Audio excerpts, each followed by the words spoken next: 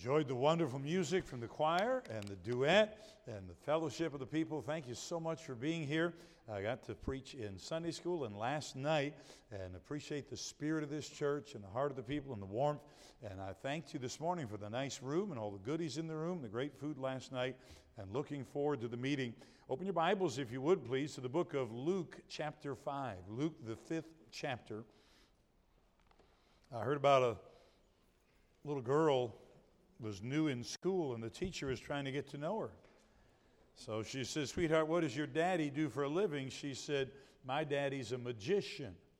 "Oh," she said, "that's interesting." She said, "Now, does he have any favorite tricks?" And the little girl said, "Yes, my daddy's favorite trick is sawing people in half." Well, she said, "I've seen that trick. That's a great trick. I like it." And then she said, "Now, do you have any brothers or sisters?" And the little girl said, "Yes, I have a half brother and 2 half sisters." This was originally a series of sermons I preached at our church, and so I'm going to give you a half sermon this morning, all right? What time do you normally stop preaching and begin the invitation, preacher? 2 o'clock. Thank you, all right? What time? Okay, let's do it. What time do you think you normally stop preaching and begin the invitation? I try about 1:45. 1:45. How often does he make it? Pretty good? No, not so good. All right. Okay. Well, I'll try to give you a little change back this morning and be done before it becomes afternoon. Stand with me as we look at this portion of Scripture, Luke chapter 5 and verse 1, if you would, please, if you're able to and willing to. "And it came to pass that as the people pressed upon him, upon the Lord Jesus, to hear the word of God." Hey, aren't you glad you go to a church where you hear the word of God? "He stood by the lake of Gennesaret and saw 2 ships standing by the lake, but the fishermen were gone out of them and were washing their nets. And he entered into one of the ships, which was Simon's, and prayed him that he would thrust out a little from the land. And he sat down and taught the people out of the ship. Now when he had left speaking, he said unto Simon, Launch out into the deep, and let down your nets for a draught," or a draught. "And Simon answering said unto him, Master, we've toiled all the night and have taken nothing. Nevertheless, at thy word I will let down the net. And when they had this done, they enclosed a great multitude of fishes, and their net brake.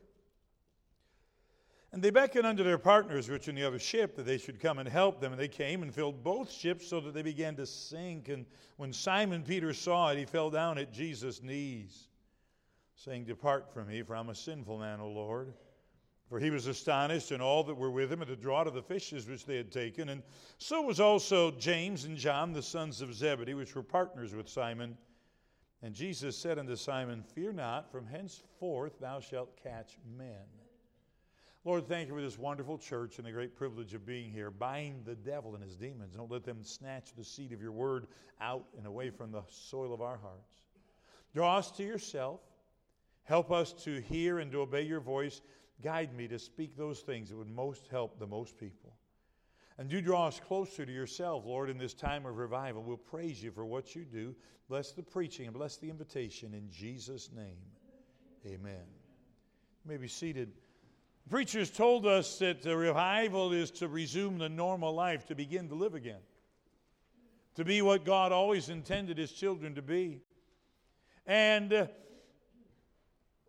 I want you to think a little bit about what that would look like. It would look like people living like the Bible, having answered prayer, winning people to Christ, abiding in Christ, loving one another. And I want you, as we look at this passage, to think what it would take to have revival. What would I have to do? What would you have to do? I believe that in our story there are 2 commands of the Lord Jesus. And I believe the Lord Jesus is going to call all of us here today to fulfill one of those commands. The Lord Jesus is early in his ministry, hadn't called all his disciples yet. He's standing by the Sea of Galilee, a body of water that's 8 miles wide and 13 miles long. And he was immensely popular in the land of Galilee, that northernmost region of Palestine, not so much in Judea where Jerusalem was, but the more rural area. Crowds just gathered together as soon as they heard he was there. And this big crowd comes, and they're pressing him back against the water, and the people pressed upon him to hear the word of God. They're so close that his voice will be absorbed by their bodies. But he looks over and hears a couple of boats. And he walks over and he just gets in one of the boats. He just climbs into Peter's boat. Anybody own a boat? It's okay. I'm not preaching against it. It's fine. I've owned boats. I've known the two happiest days of a boat owner. The day I bought my boat and the day I sold my boat. But Jesus walks into Peter's boat. I mean, he's acting like he owns the place. Yeah, I guess he does. The earth is the Lord's and the fullness thereof. So the Lord Jesus can never intrude. He can never ask too much. He can never be too demanding of us. And then he makes a request to Peter. Here's the first request. He says, would you thrust out a little bit from the land? Peter does. Now there's a little bit of water separating the Lord Jesus from the crowd. The water acts as a kind of a natural soundboard, amplifies his voice. People's bodies aren't so close, they don't absorb the sound. And everybody hears the Lord Jesus. When he gets all done speaking, he makes a second request to Peter. He says, launch out into the deep. Let your nets down and get ready for a great catch of fish. Peter's fished all the night before and he's had a bad night, hadn't caught a thing. He's not a sport fisherman, he's a commercial fisherman. He fishes for a living. When he doesn't catch anything, they don't have anything to eat. And he says, Lord, we just fished all night and took nothing. Nevertheless, at thy word I will let down, watch this, the net.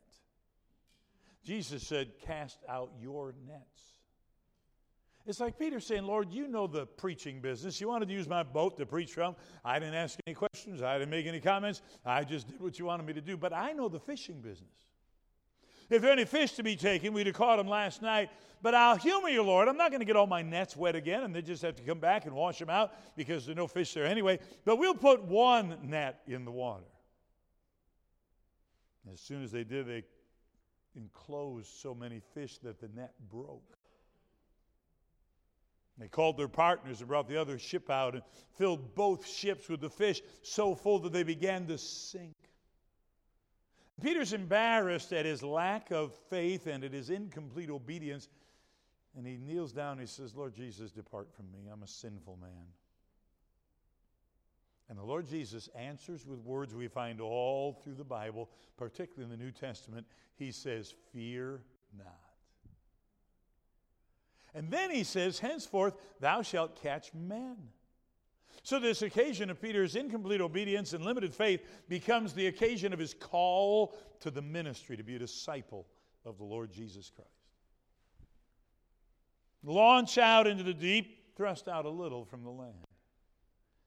What will it take to have revival? Well, for most of us, here's what the Lord's going to ask. He's going to ask us to thrust out a little from the land.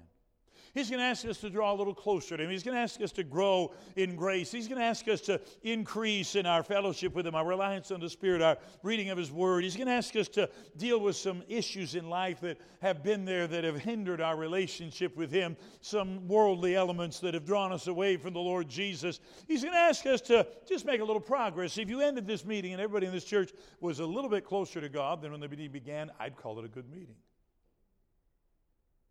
But some of us, He's going to say, I want you to launch out into the deep.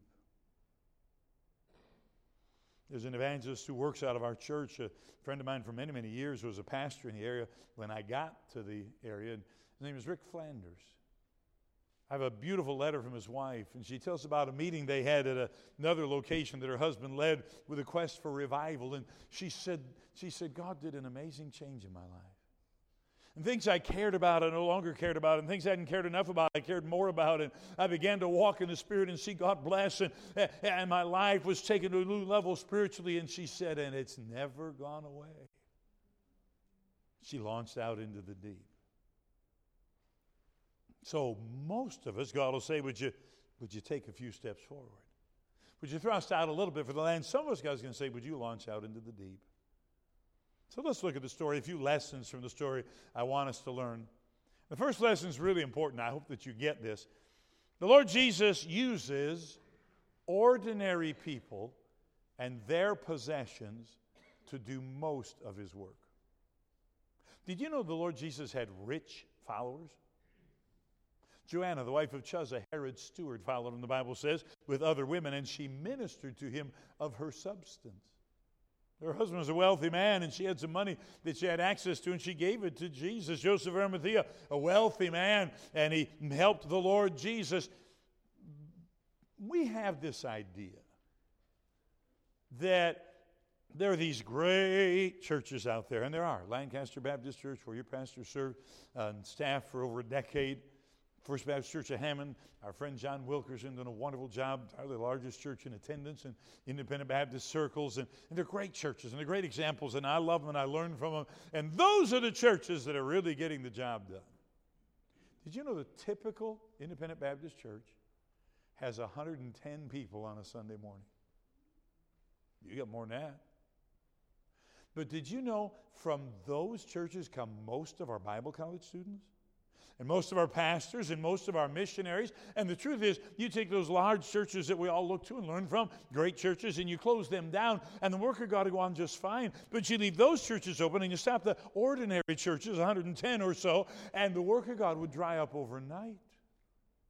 We all hear of wealthy people who have helped the cause of Christ. I have a friend named Russell Anderson. Russell Anderson has given away $30 million to the work of God. Years ago, I decided there ought to be one person who never asked him for anything, and I volunteered for that position. It's worked out really well. I never asked him for anything. He never gave me nothing. Boy, if we had a Russell Anderson, man, we could get a bigger piece of property, and we could really do something, and we could build a big building.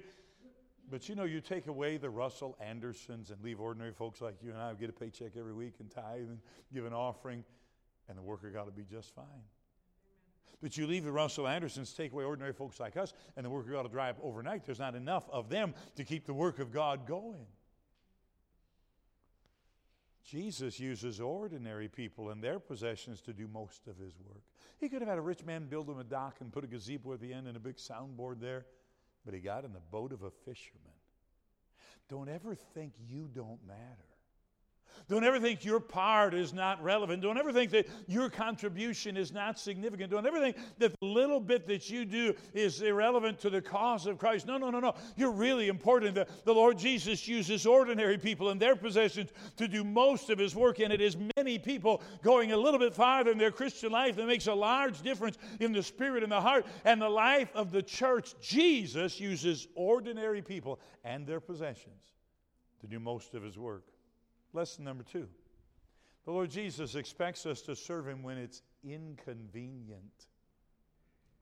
Peter has fished all night. It's been a long night. It's been a frustrating night. He hasn't caught anything. He's discouraged. Did you ever work all night? Yes. Come out in the morning, just feel great, don't you? I have been so tired. I worked as a night watchman. I worked other jobs that had me work all night. And I've been so tired that I felt like I was watching myself do stuff. Does that make sense to anybody? Peter's tired. And he could have said, Lord, there's people who got pleasure boats here, and they went out fishing last night. Why don't you use one of their boats? Lord, there's other people, they got some spare time. They're retired, and they just fish whenever they want to. Why don't you use one of their boats? I've worked all night. I've been cleaning my nets. I need to get a little rest. I got to try to fish again tomorrow night and do a little better than I did last night. It's not convenient for me now. The Lord Jesus expects us to serve him when it's inconvenient. Revival meetings are inconvenient. One brother came to work after working 10 hours in his uniform last night. He was tired. He said, you know, you talk really fast. I said, think how long the sermons would be if I slowed down. And then he said, it's good for me. It makes me pay attention. And he wasn't complaining. He was just said, I was a little tired last night. Worked 10 hours. And I know a lot of people just said, man, I'm tired. I got to get some rest. I'll come back on Sunday. But he came when it was inconvenient. Did you know if you'll put yourself under the authority of the Word of God? Did you know if you'll submit your schedule to the work that God's wanting to do in this revival campaign? Did you know if you'll say, I'm going to be here Sunday night and Wednesday and Monday night and Tuesday night unless I'm providentially hindered? Did you know if you serve God when it's inconvenient, you'll please God and you'll be blessed of God? The Lord Jesus expects us to serve Him when it's inconvenient. I hear people tell me all the time what they're going to do later on, once we get the kids through school, once we get the house built, once I get my master's degree done, once I finish my apprenticeship, then I'm going to do something for God. But God doesn't care what you would do with the time you don't have any more than He cares about people to say what they would do with the money they don't have. If I had $1 million, I'd give half of it to God. What about the $20 in your pocket? The Lord Jesus expects us to serve Him when it's inconvenient. Number 3, the Lord expects us to serve Him when it's illogical. Anybody fish? We got any fishermen here? Raise your hand. How come we always have more fishermen than boats? I don't know how that works out. You boat owners, watch out for these non-boat owning fishermen. They may want to borrow your boat. It's now about noontime in all probability. And we all know noon is the perfect time to go fishing. Right? No. Sun's straight overhead, water's warm, fish are deep. Insects that they might eat aren't on the water so much. You go fishing early in the morning, later in the afternoon. No wonder Peter says, Lord, come on. We fished all night, we haven't caught anything, we're not going to catch anything now. Doesn't make any sense. Can I tell you that often in a meeting like this, the Lord's going to lead you to do something that doesn't make sense?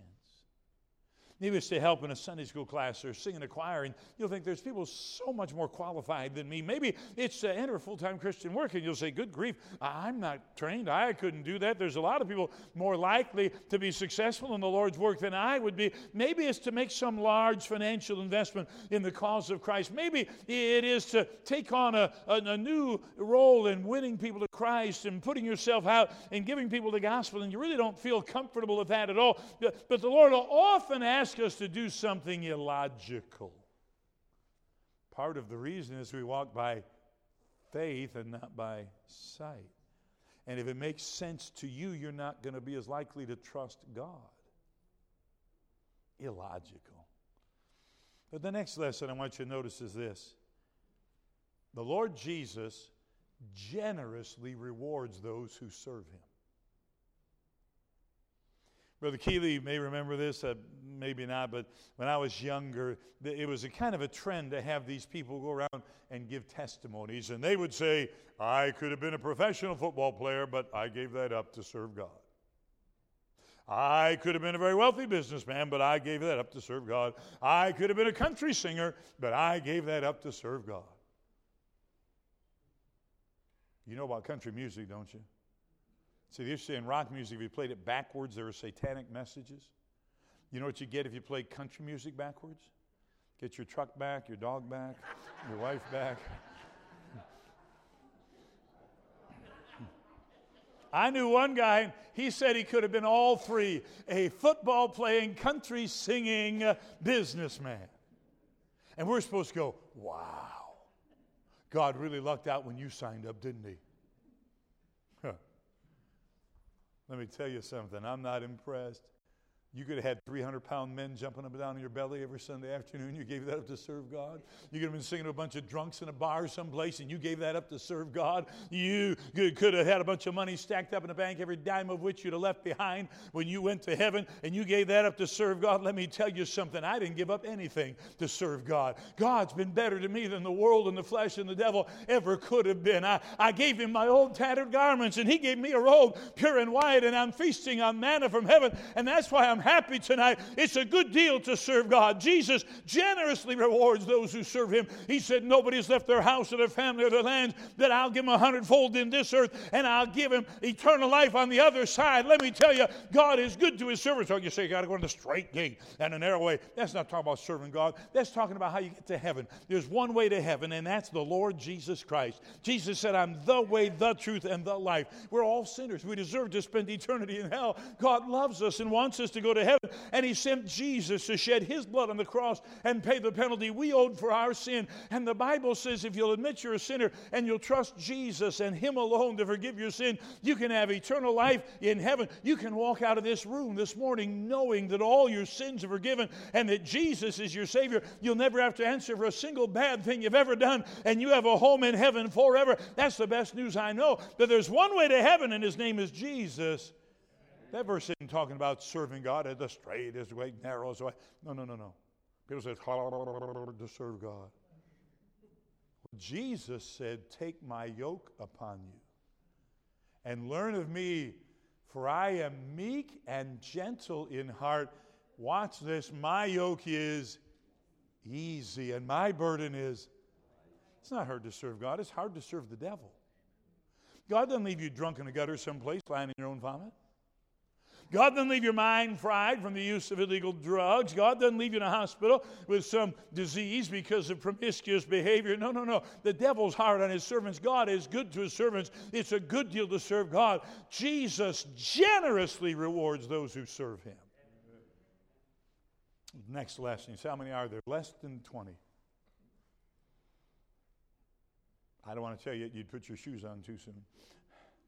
Next lesson is this. If we limit our obedience, then we limit our reward.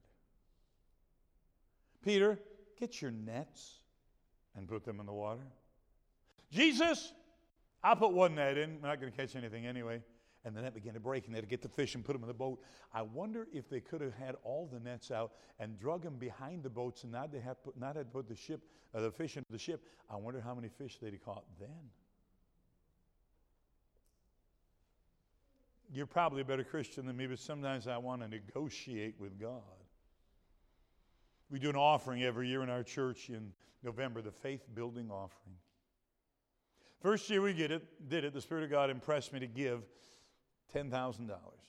I didn't have it, but He told me to give it, and it worked out great. God took care of me.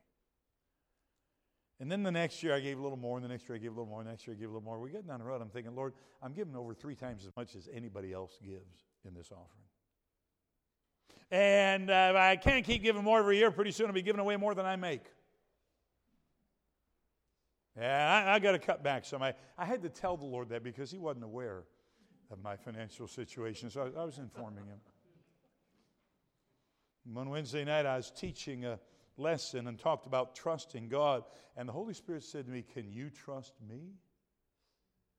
I said, Lord, this is a lesson for them. I prepared it for them. Can you trust me? I said the other night, surrender is the hardest and the sweetest and the most important thing in the Christian life. And in that moment, I surrendered.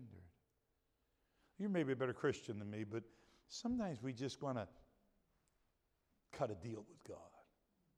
Lord, how about this instead of that? You can do that. But when you limit your obedience, you limit His reward.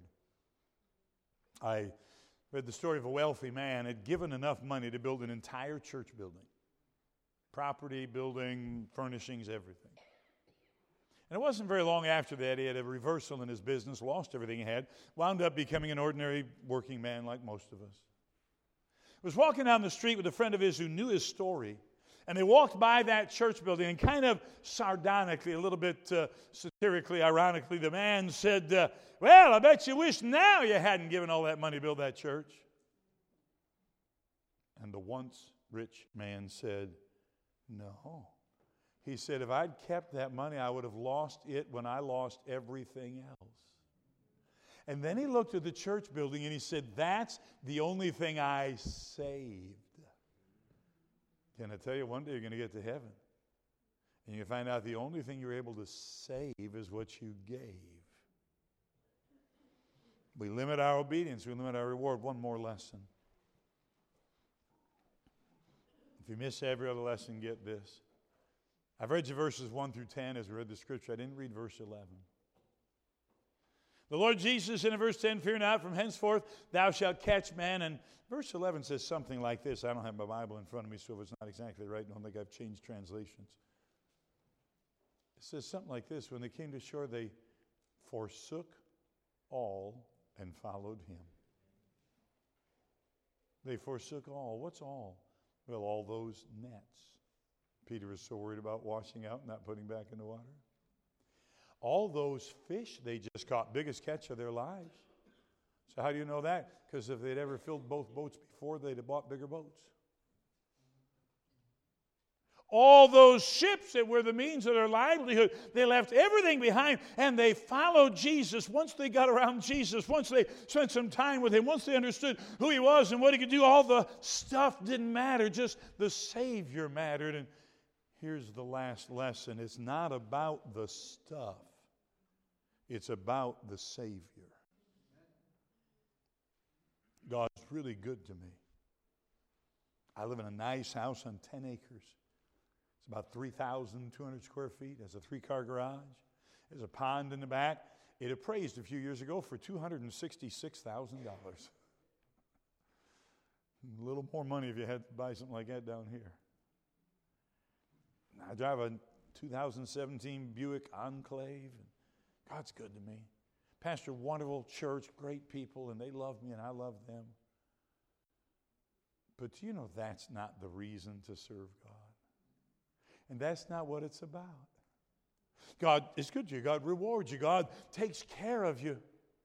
But it really isn't about how many fish you catch. Peter, he left the fish and followed Jesus. It isn't about the stuff. It's about the Savior. It's about the fact that you get to enter into the work of God, that you get to do things that matter for eternity, that you get to be involved in something that changes people's heavenly destination or their destination from hell to heaven. You get to be a partner with the Lord Jesus Christ. We are laborers together with God. There used to be a program on TV when I was a kid called A Family Affair. I guess with a name like that, it'd probably be nasty today. But it was a cute program. It was about a man. Brian Keith was the actor's name. He played Uncle Bill.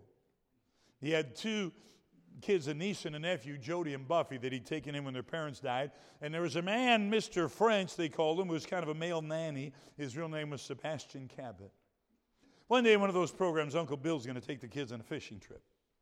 So he gets the boat ready, and the motor and the tent and the fishing poles and the tackle boxes and the sleeping bags, and he hooks everything up to the back and loads up the station wagon. That's what they used to call an SUV.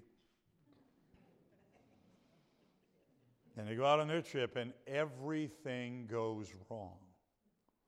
Mosquitoes are terrible. The fish don't bite. The motor conks out. The boat leaks. It rains all the time. Water gets into the tent. They're sopping wet, and they load up everything in a big mess, and they're driving back home, and the windshield wipers are furiously going back and forth, and he can barely still see the road, and Uncle Bill's disgusted, and he said, "I'm sorry, kids. I wanted you to have a good time."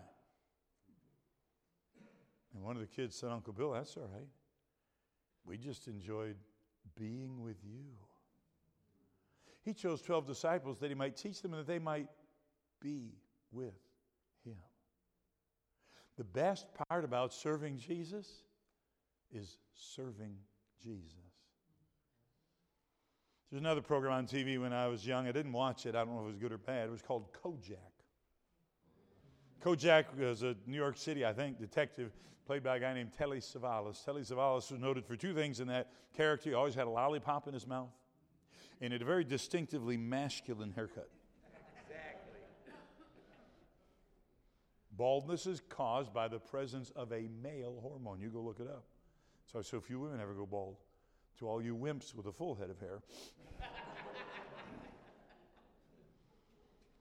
Telly Savalas was flying home to Greece, his native country. Across the aisle in the first class section was a gentleman. He leaned over and said, "Mr. Savalas, I know people bother you a lot, but I wonder if I could talk to you a little bit.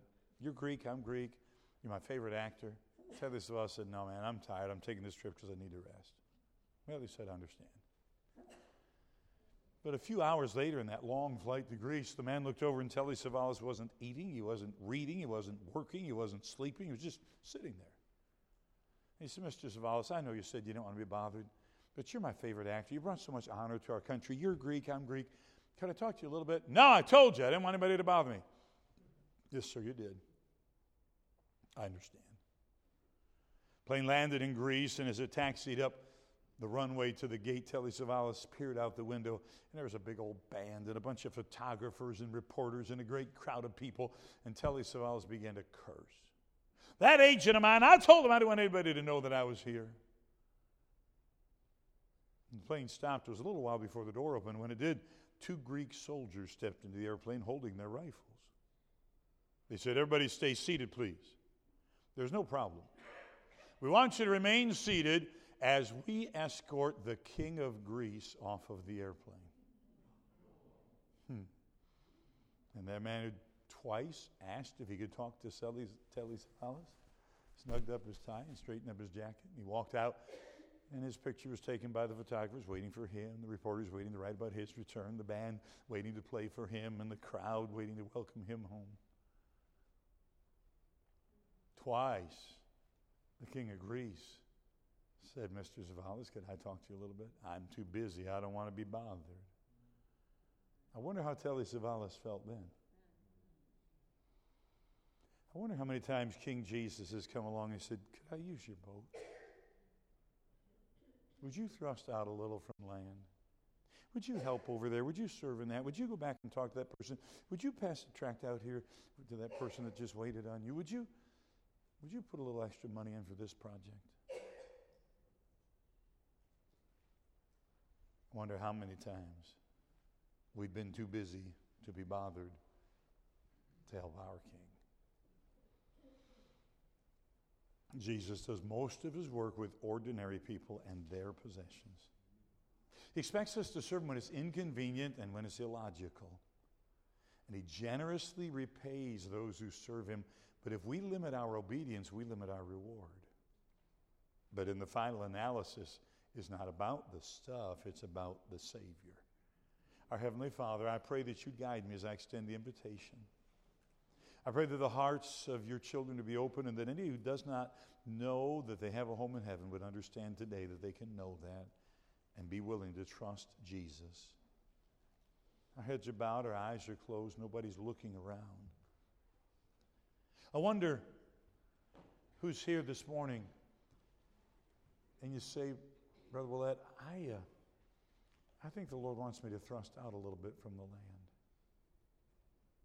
You may have an idea what he wants you to do. You may not be sure about it, but just say, no, I know he wants me to take some steps forward, and I'm just going to tell him it's all right. He wants to use my boat to preach from. I'm willing to thrust out a little from the land. I think that's what he's talking to me about. And I want you to pray with me about that. If you say that, would you hold your hand up high? God bless you. God bless you. I think God wants me to thrust out a little bit for the land. Who else? Preacher, pray for me. I think he wants me to take some steps forward for him. You may have an idea, you may not be sure about it, but I think that's what the Lord wants me to do. Slip the hand up, I'll see it. And then you can put it down. God bless you, thank you. God bless you, thank you. God bless you, God bless you. Who else? Brother, pray for me. I do believe the Lord wants me to make progress in my Christian life. I think he's asking me to thrust out a little bit from the land, and I'm telling him if I know what it is, I'm saying yes. And I'm not sure, I'm just telling him in advance it's okay. Pray with me about that. If you say that, slip the hand up high. Thank you, ma'am. God bless you. Thank you, sir. God bless you. Thank you, brother. God bless you. Who else? Yes, ma'am. Thank you. Let me ask you another question. I wonder here, and you say, you know what? I think the Lord wants me to launch out into the deep. I believe that he wants me to do something more than just thrust out a little bit from the land. Again, you may have an idea what that is. You may not be sure about it, but you say, yeah, I think that's what the Lord wants me to do. Pray with me when you pray with those others. I think he wants me to launch out into the deep. If you say that, slip your hand up high. I'll see it, and you can put it down. I'll include you in the prayer. Yeah, brother, pray for me. Thank you, brother. Thank you, sister. Thank you. God bless you. Who else? And then let me ask, thank you. God bless you, friend. Amen. One other question. I wonder if you're here today and you say, I do not know I'd go to heaven if I died right now, but I'd like to know that for sure. And I wish when you pray for these other folks, you'd pray for me. I won't embarrass you. I will not call any more attention to you now than I did to the other people who raised their hand then. I'd like to include you in the prayer. Who would say, I don't really know I'd go to heaven if I died right now, but I'd sure like to know that. Pray for me when you pray for the other folks. If you say that, slip your hand up high. We'll include you in the prayer. I'll see it. I won't embarrass you, but I want to include you in the prayer. Father in heaven, have your way in every heart. Help us to act upon what you have asked us to do. To thrust out a little from the land, to launch out into the deep, and help each of us to obediently follow the leading of your Spirit. We'll thank you in Jesus' name for all that you do. Amen.